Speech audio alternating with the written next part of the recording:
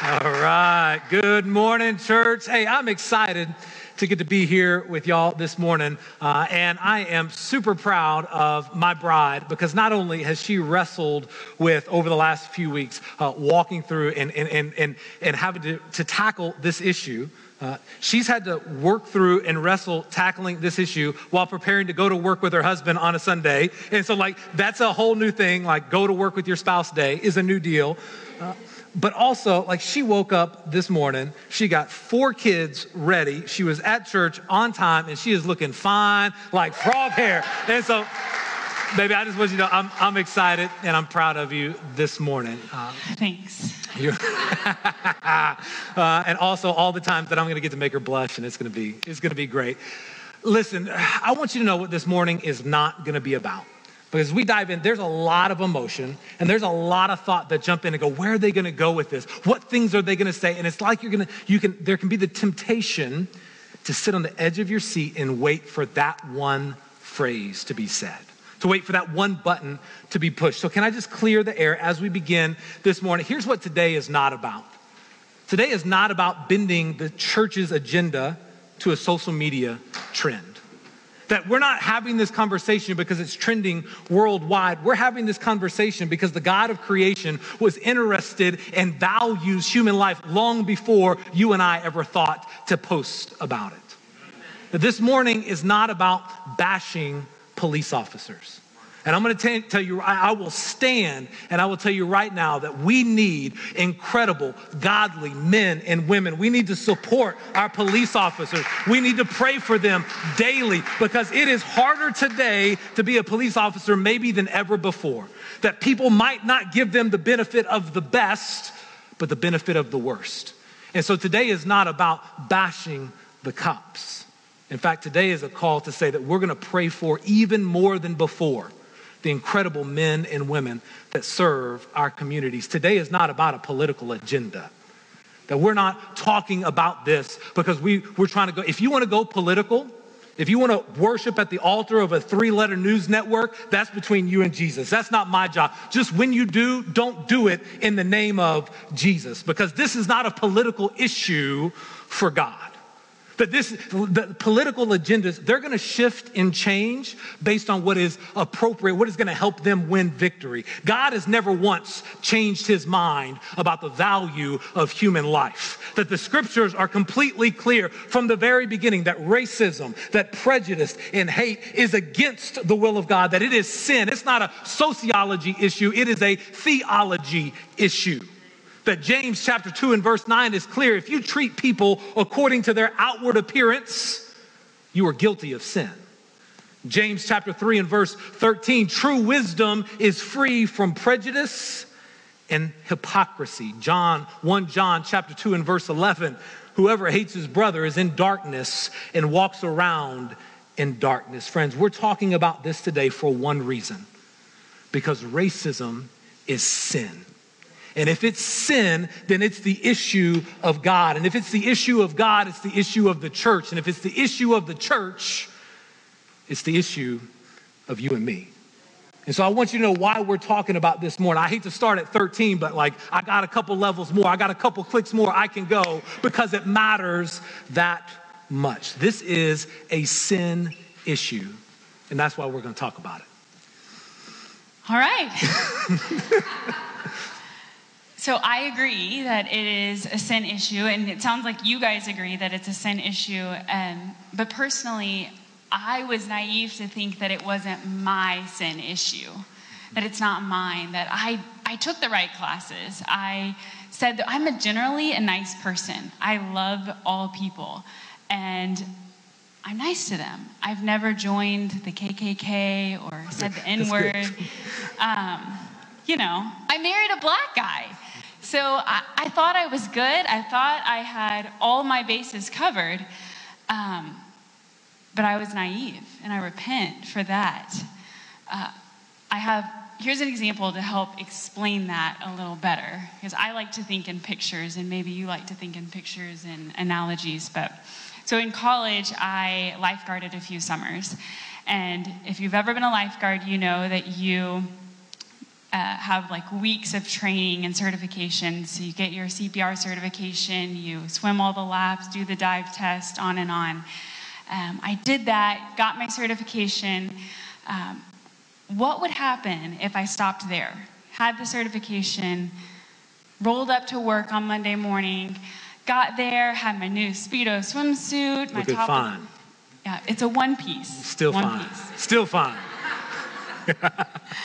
And had my top of the line whistle, was ready to go, hanging out in the locker room with all my fellow lifeguards, just chatting it up, getting excited, even posted a picture of myself, like a selfie on Facebook, like I'm the best lifeguard in the world. Look at me, right? And then I just continue to have those conversations, and we go out, we look at the pool, we see all the kids in the pool, and then we are wondering, gosh, like there's that one boy that's in the deep end over there. He doesn't even know how to swim. Why is he even in the deep end? And then my fellow lifeguards and I, we just argue of whether or not he's really swimming. Or maybe, is he drowning? I'm not sure. Maybe he is. Oh, he's flapping his arms, but I think he's just pretending. And we just argue back and forth and go about our business, right? But what good would that do? Not much. Not for that boy. It wouldn't.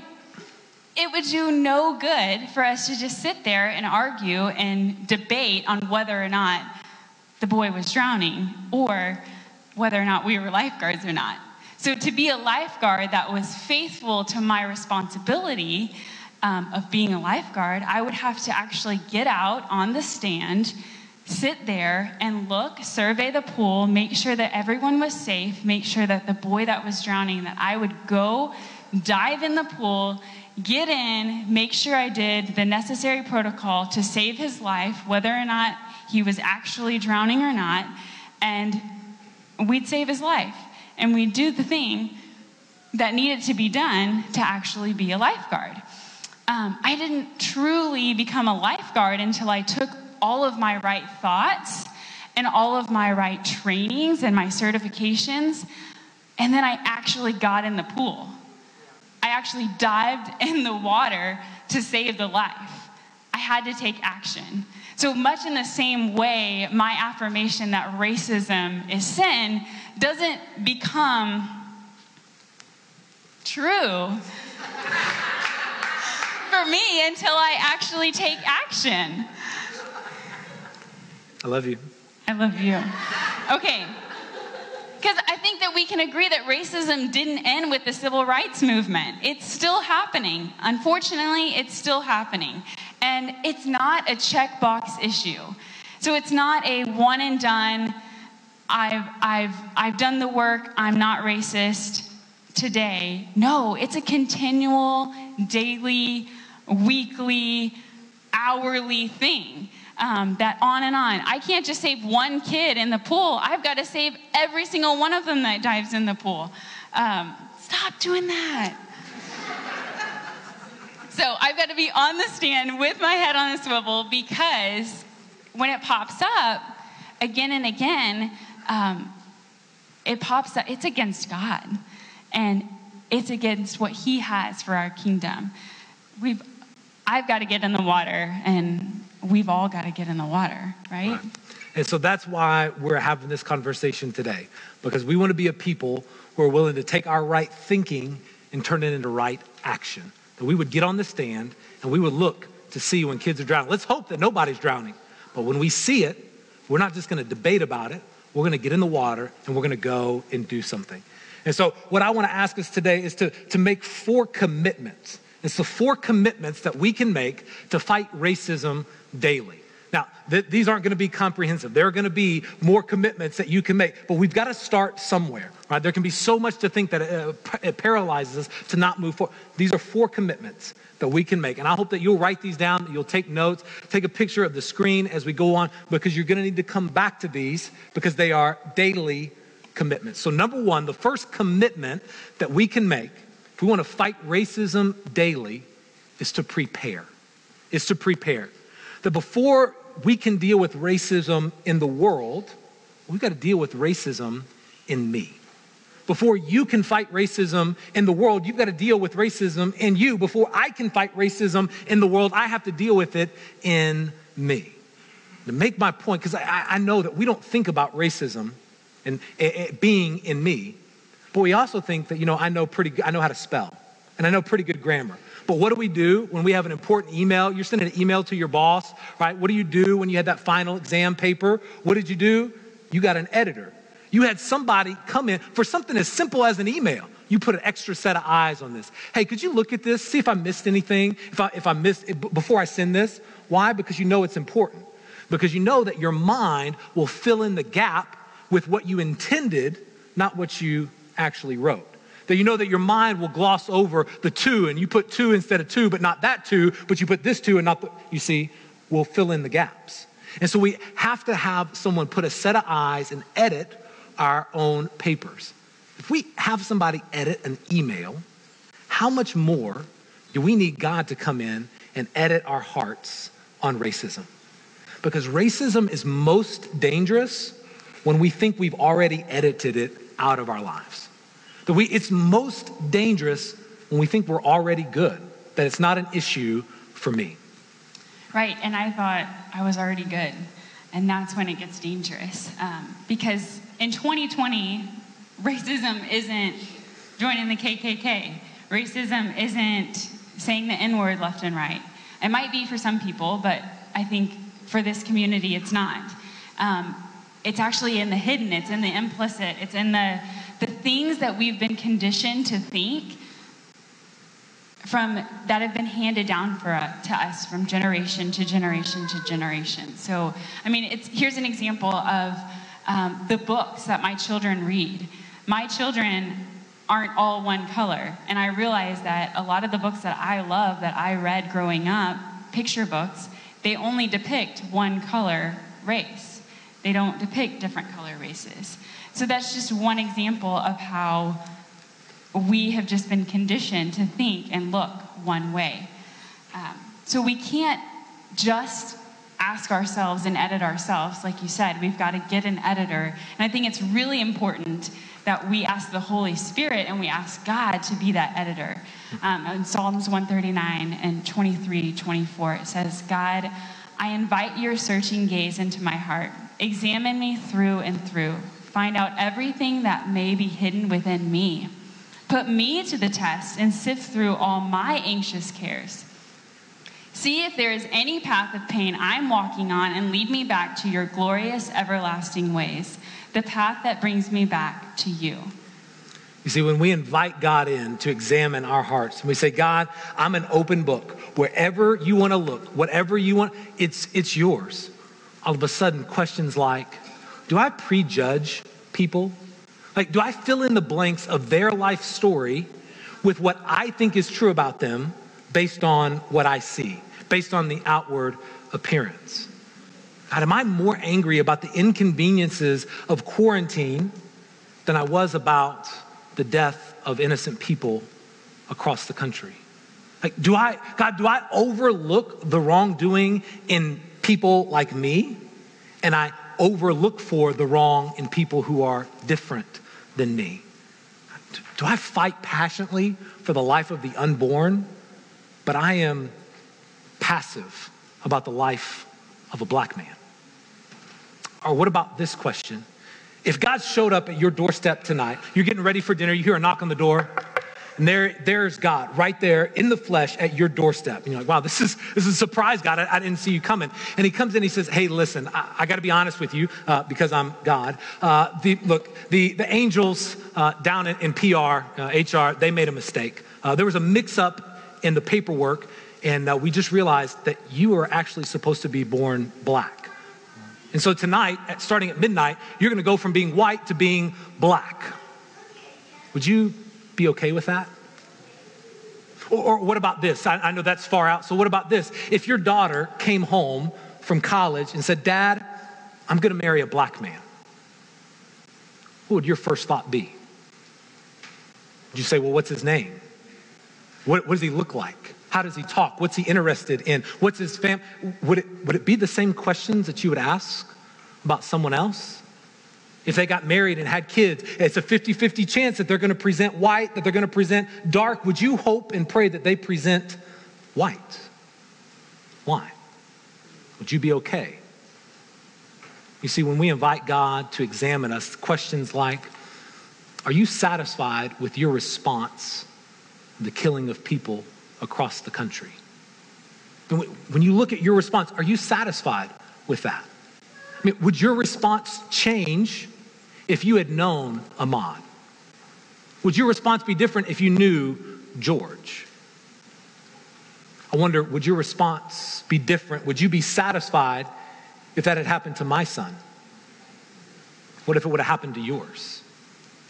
And you see, if there's just a moment of, I think if you could be honest enough to say that that's present in you, or if you could be honest enough to recognize that that might be present in someone else, what you're acknowledging is that there's a difference in the way one group of people are treated from another. And that if we can acknowledge that, then what you can acknowledge is that we still have a ways to go. And that preparation can't just be what they do, it has to be what we do. If we want to be who God has created us to be, we've got to prepare. Yeah, Langston Hughes says, America is not yet what she can be. I love that quote. It's just so powerful. But I also believe the church is not yet who she can be. Amen. We are not yet who we can be. I am not yet who I can be. To become who we can be, we have to live for more than me, myself, and I. I have to think about more than my experiences, about more than just my perspective. If you've never experienced racism firsthand, you don't stop to understand what it feels like. Then your default will just always be and to assume that people experience things just the way that you do, right? If you've never actually been drowning in a pool, you don't know how out of control that feels. You don't know how crazy that feels. You don't know what it feels like. Because if you're just sitting on the side watching it happen, it's a totally different experience. Right. And so that's the problem with the phrase like, well, I don't see color. Right? In fact, I think many have thought, hey, I'm just going to say I don't see color, and that's going to put me on the right side. But when you don't see color, well, you don't see me. When you don't see color in someone, you don't see the divine uniqueness that God has placed in their life. You see, when you don't see color, then what has to happen is you look at me and you go, well, he's not black enough to be black. He's not white enough to be white. I'm going to make him like me. You mute the divine in me to turn up the volume on the divine in you. You assume that I experience everything the way that you do, and I don't. That you assume that black people or Mexicans or Asians or Indians or any other group of people who are different than you experience the world the way that you do, and they don't. Right? Like for many, like Teressa, if she were to get pulled over by the cops, like her thought is, how do I get a warning and not a ticket? It's true. It's true. That's my thought too. For I need her to get the warning and not the ticket, right? Because she's never been pulled over for driving while black. Now, hear me, this is not a knock on police, but this is to say that there is an experience that a group of people have. And again, I love if I see a law enforcement officer at Starbucks and I'm there with Harrison, I'm going to introduce Harrison to him. I have a high view of cops, but I also think 3 to 4 times a week, what do I do if I get pulled over? Where do I put my hands? Are my hands need to be gripped on the steering wheel so he knows they're not coming off, or are they open? Do I need to tell him that I have a weapon in the vehicle or not? Does that jump to conclusions? Do I, by trying to be over-prepared, do I communicate that I think that he's racist, even though he's not, and I don't? I have this debate back and forth. And you see, that's an experience that if you've never had, then you can't quite understand. You say things like, well, why don't you just do what you're told and it won't be a big deal? Or you think, well, you're just buying the narrative of the media. That you shouldn't think that way. You're just buying a narrative. Well, let me ask you, would your response be the same if I told you that I also am working towards a concealed handgun license, that I go to the firing range once a week and intentionally with practice and shoot 100 rounds a week so that I can exercise my Second Amendment right, then am I just buying the media narrative, or am I just being intentional and prepared? You see, if you can see that there might be a different response, then it brings you to a place to go, you know what, maybe I need to stop and ask why. That when I don't understand, when I begin to question, maybe I need to ask why, to seek to understand so that it changes how I see things. Here's a great reminder. It's a practical tool. Ask why until you know why. Right? Sometimes we can try to see through everything until everything becomes invisible. There comes a point that we have to stop asking and start moving. But ask why until you know why. Why are you angry? Why are you protesting? Why do you think that way? Why are you preparing in that way? Why are you letting the historical narrative impact your personal? Or the national narrative impact your communal narrative? You see, when we stop to ask why, we live out James 1:19. Let everyone be quick to listen, slow to speak, and slow to anger. So this is all a daily commitment that we make when we prepare, right? So that's the first commitment. We're going to prepare. Number two, and this one will be a little bit quicker, we're going to commit to protect. That I will stand up for those who cannot stand for themselves. That if someone is being hurt or mistreated or abused or spoken down to or treated in a way that devalues the divine in them, we're going to stand up and protect them. And if we don't, it can only be because we don't value them. You see, we don't protect what we don't value. We don't protect what we don't think is valuable. If it's replaceable, if it's not worth the effort, if it's too much extra, we don't care what happens to it.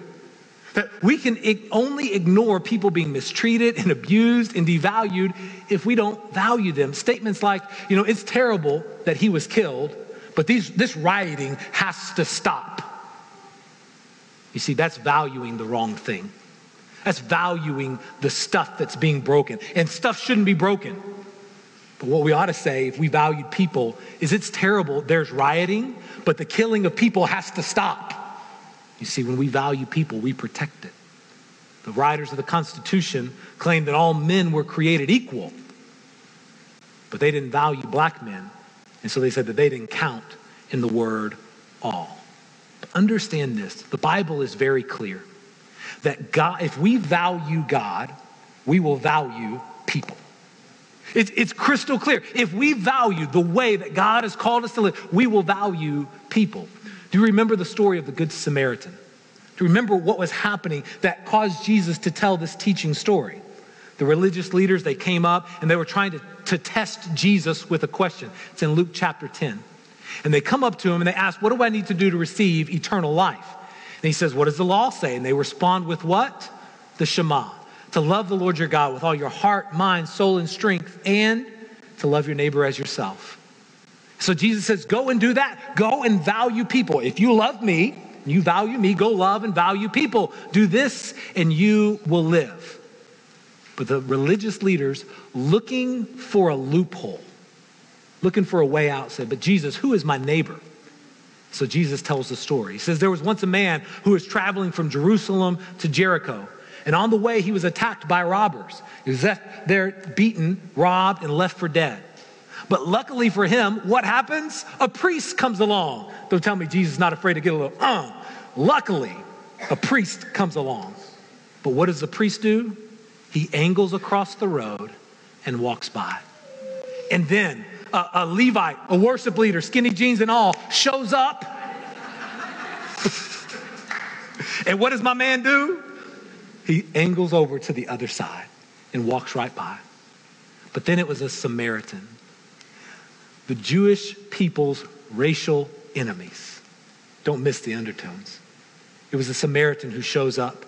And what happens? Does his mind begin to question, does he deserve it? Maybe he did something that deserved to get whipped. Like he got froggy, he tried to leap, and he deserved it. Does his mind start questioning, debating? No, what happens? The scriptures say that his heart went out for him. When you see somebody being mistreated or devalued, what goes first? Your mind or your heart? For this man, it was his heart. And because of his heart, it drove him to give him first aid, disinfecting and bandaging his wounds. But he didn't stop there. He went on, he lifted him onto his donkey, led him to an inn, made him comfortable, and then he kept going. He said in the morning, he took out 2 silver coins and gave them to the innkeeper and said, take good care of them. And if it cost any more, put it on my bill. And on the way back, I will pay you. So Jesus asked, which do you think? Who became a good neighbor? And they said, the one who treated him kindly, the one who valued life. He said, go and do the same. Friends, I want to ask you this morning, do you look for a way out or a way in when it comes to valuing people? I mean, when it comes to racism, do you look for a way out to just avoid the conversation, wash your hands and be done? Or do you look for a way in? Say, the gospel compels me to take action. You see, when we stand up and we prepare, when we commit to protect, when we make these commitments, when we opt in to wrestle with the truth, we are fighting racism. We are opting in to protect. We have a gospel obligation. We have a gospel obligation to stand up for those who can't stand up for themselves. And that if we claim that racism is just a sin issue and use gospel as an excuse, it will become our indictment. You see, the gospel moves us forward. Here's what Proverbs 24 says. Don't miss this. It says, don't hesitate to step in and help. If you say, hey, that's none of my business, well, that gets you off the hook. Someone is watching closely, and someone who is not impressed with weak excuses. Friends, God's not going to be impressed with your weak excuses to look for a way out. God's calling us, let's look for a way in. But can I tell you this? God's not the only one watching. The world is watching how the church responds to this. And can I tell you, there's a lot in my generation that think that the church has passed the buck, that we have outsourced fighting for the life of people of color to folks who actively and intentionally advocate for atheism. But if you would say it's the extreme left that wants nothing to do with God, they're at the forefront of the fight. And where's the church? They're watching. And they're going to make judgments about God based on how we respond. We can't outsource this fight. It is our inheritance to stand up. Nobody believes in the value of human life more than the church. We can't outsource it, but hear this. Brennan Manning, many years ago, said something that's just as true then as it is now. The greatest single cause of atheism in the world today is Christians who acknowledge Jesus with their lips, and they walk out the door and they deny him by their lifestyle. It's what an unbelieving world finds simply unbelievable. We can't outsource the fight anymore. We've got to lead the way. And it's going to cost us to protect people, but it's going to be worth it. Proverbs 16:8 says it's better to be right and poor than wrong and rich. It's going to cost us, but it's worth the fight. The third commitment, so we got to prepare, we got to protect, and we got to protest. And the protest, I use that word intentionally. It's supposed to stir up some emotion in you. I want it to maybe make you have a polarized opinion. Because protesting, we come from a long line of table flippers. It's our inheritance to protest things that are wrong. We got to speak up. We got to speak boldly. And we got to take action. Listen, I'm going to say this. I'm going to let Mama get back on this. But when we speak up, we got to call right and wrong. And it doesn't matter who's right and who's wrong. I don't care if they're on your team. I don't care if you voted for them, if they look like you. If it's right, you call it right. If it's wrong, you call it wrong. As a culture, we've gotten really good at calling out wrong in others and overlooking the wrong in us. Can you imagine if the world today had a Nathan? Remember the prophet Nathan? 2 Samuel chapter 12. best friends with the king. His success is the king. The king's success is his success. Right-hand man, best friend. What does David go off and do? Act a fool. His eyes jump in a place he's not supposed to be. Acts a fool. Commits adultery. Gets a girl pregnant. And then instead of owning up, what does he do? Kills her husband, his general in war. Man messes up big time. And Nathan comes and he calls right, and wrong, wrong. He goes to David and he tells him a story about what a man had done. It's the exact things that King David had done. And what does King David say? He says, surely as I live, that man will be put to death. And what does Nathan say in 2 Samuel 12 and verse 7? He says, you are that man. We've forgotten what integrity looks like. We've gotten allergic to it. Friends, the export of the church can't be partisanship.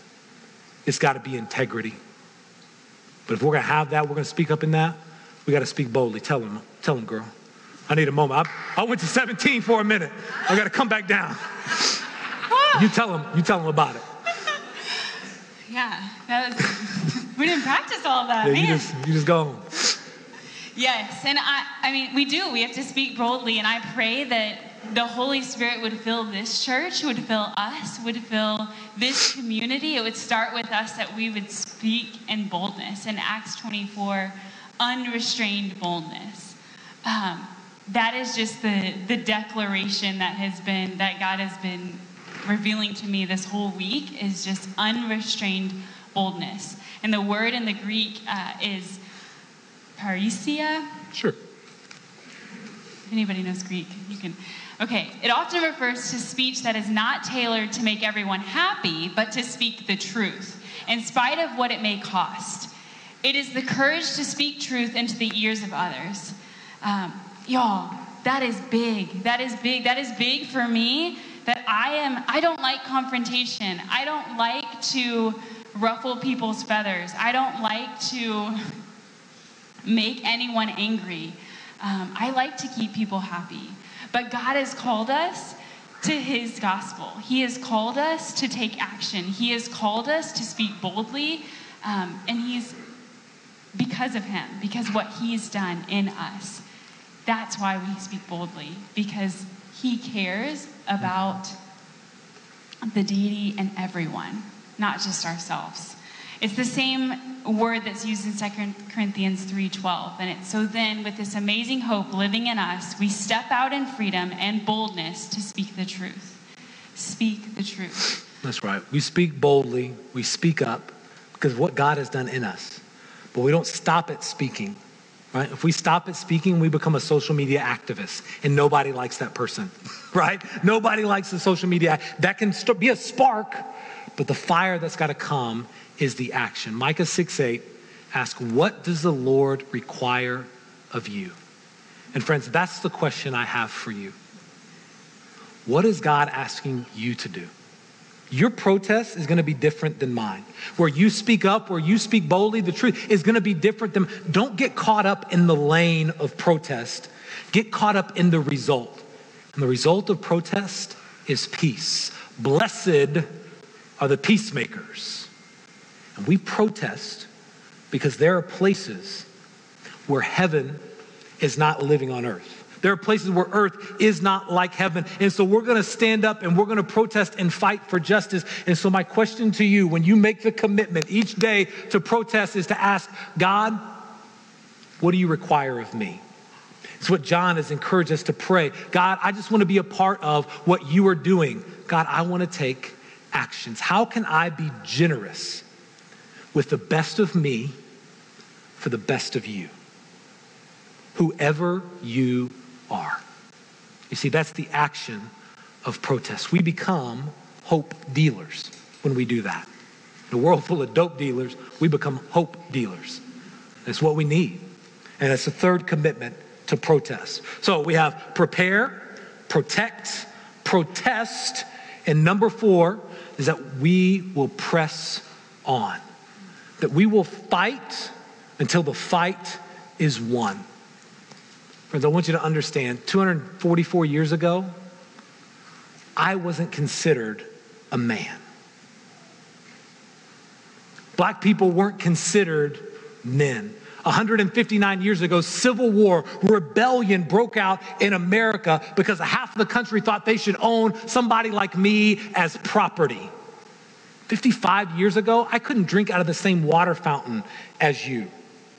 53 years ago, our marriage, our family was illegal in places of the United States of America. 35 years ago, I'm not preaching in this church. I'm asked to go to the church down the street. 5 months ago, somebody that looks a lot like me was killed for jogging in the wrong part of town. 3 weeks ago, George Floyd died. We've come a long way, but we have a long way to go. We have to keep fighting because 53 years from now, somebody's going to stand on a stage. Somebody's going to be living, and they're going to ask the question, what did they do then? Because our finish line is going to be our kids' start line. And when we get too tired, when we just decide, I don't want to keep going, and we give up, we shorten the field. We bring the starting line back. And it may not affect you, may not affect me, but it's going to affect them. And it affects the gospel.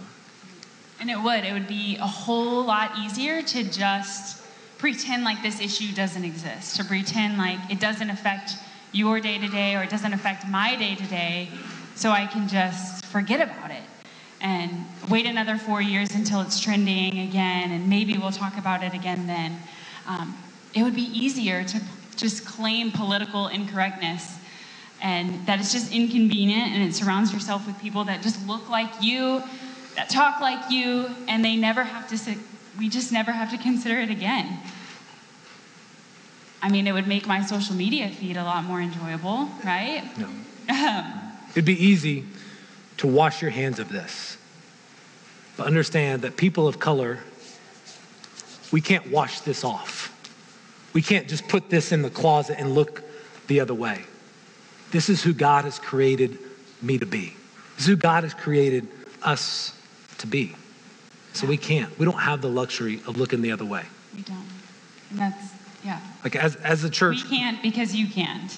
We can't because they can't. We can't because we can't just wash it off. And as a church, we don't have the luxury to say and put up the sign that there's no lifeguard on duty, swim at your own risk. We don't have that luxury because God has called us to so much more as believers and as the church. So I'm encouraging you guys to, along with me, along with us, along with this country, to do the work, to dig deep, to dig below the surface, to search yourself, to ask God to search yourself, and to get messy, because it is messy. I'm going to tell you that it's really, really messy. I've never lost as much sleep as I have over a social justice issue in my life than I have the last few months. It's messy and it's hard, but it's important. And why? Because 2 Corinthians 5:14, for it's Christ's love that fuels our passion and motivates us, because we are absolutely convinced that he has given his life for all of us. He gave his life for all of us. This means that all died with him, so that those who live should no longer live self-absorbed, but lives that are poured out from him, for him, the one who died for us and now lives again. That's why. You see, the gospel calls us forward. Friends, we're not going to end this in one day, but every single day we can make commitments. We can prepare. We can protect. We can protest. We can press on. And if we will do that, we're going to move the starting line forward. We're going to bring heaven to earth. We're going to bring hope. And that's what the gospel is all about. Let's pray. Daddy, thank you so much for the men and women, for my brothers and sisters in this place. God, thank you that their hearts are for you. Thank you that with open hands they come to this place and say, God, would you search me? Would you know me? And if there is any way that is offensive in me, God, rip it out. God, don't be delicate. Don't bring the X-Acto knife. God, bring the sledgehammer. Bring the heavy equipment and take it out. Because we want to be a light in this dark world. That we don't want anything to hinder or damper the light of the gospel. God, I thank you for humility. For the humility present. And God, we pray for even more.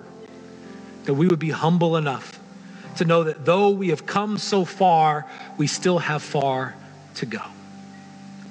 God, I pray that we as a community here at Riverside, that we would be the change, that we would be the hope, that people would look to this place and go, those people aren't like everyone else. They're different. They love more generously than anyone else loves. They're more humble than anyone I've ever met. They're more encouraging. They don't do the token things. It's just a part of who they are. They have conversations with people. They pray for people. They lay hands on people. They serve people. They're willing to deal in integrity. They're nuanced. Who's nuanced in 2020? The people at Riverside. God, would those things be true of us? So that each day, not by our own strength, not by our own power, not by the pull ourselves up by the bootstrapness of our own faith, but by the faith that has been given, by the boldness that comes from the Holy Spirit, by the power of the boldness of the gospel, that we would bring change wherever we go, to whomever we see. God, I pray for the young boys and girls that are in this room. God, I pray that these young men and women would grow up and they would know the fullness of their identity in Christ. That they would know that there is a divine fingerprint on them and that they couldn't help but proclaim that goodness, that love to every one of their friends. That they would be the generation that racism ends with. Not because somebody got elected, but because the elect stood up and started fighting for the gospel cause, for the kingdom. God, I pray that we would follow these young people, that we would lead them well, that we would have faith like them, that we would learn. God, I pray that we wouldn't teach them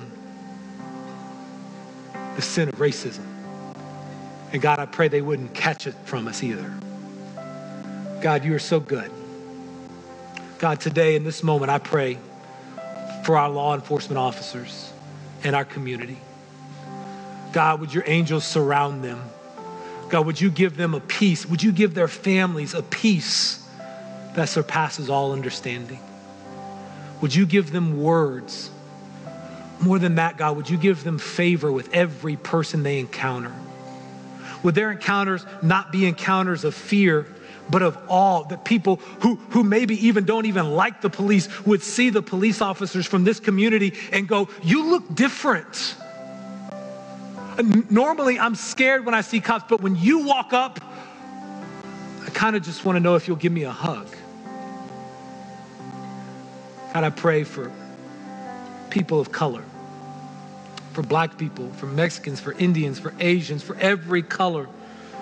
God, I pray that if there are any that are in that moment where they feel like they're suffocating, where they feel like they're oppressed, God, would you just release that from their neck? God, would you remind them that you created them fearfully and wonderfully? That your gospel is not a gospel for white people, that your hope is for all people. God, we repent. We repent of the sin in us. And we pray by your grace that we could walk forward and be a light. God, you are good. You are faithful. You are loving.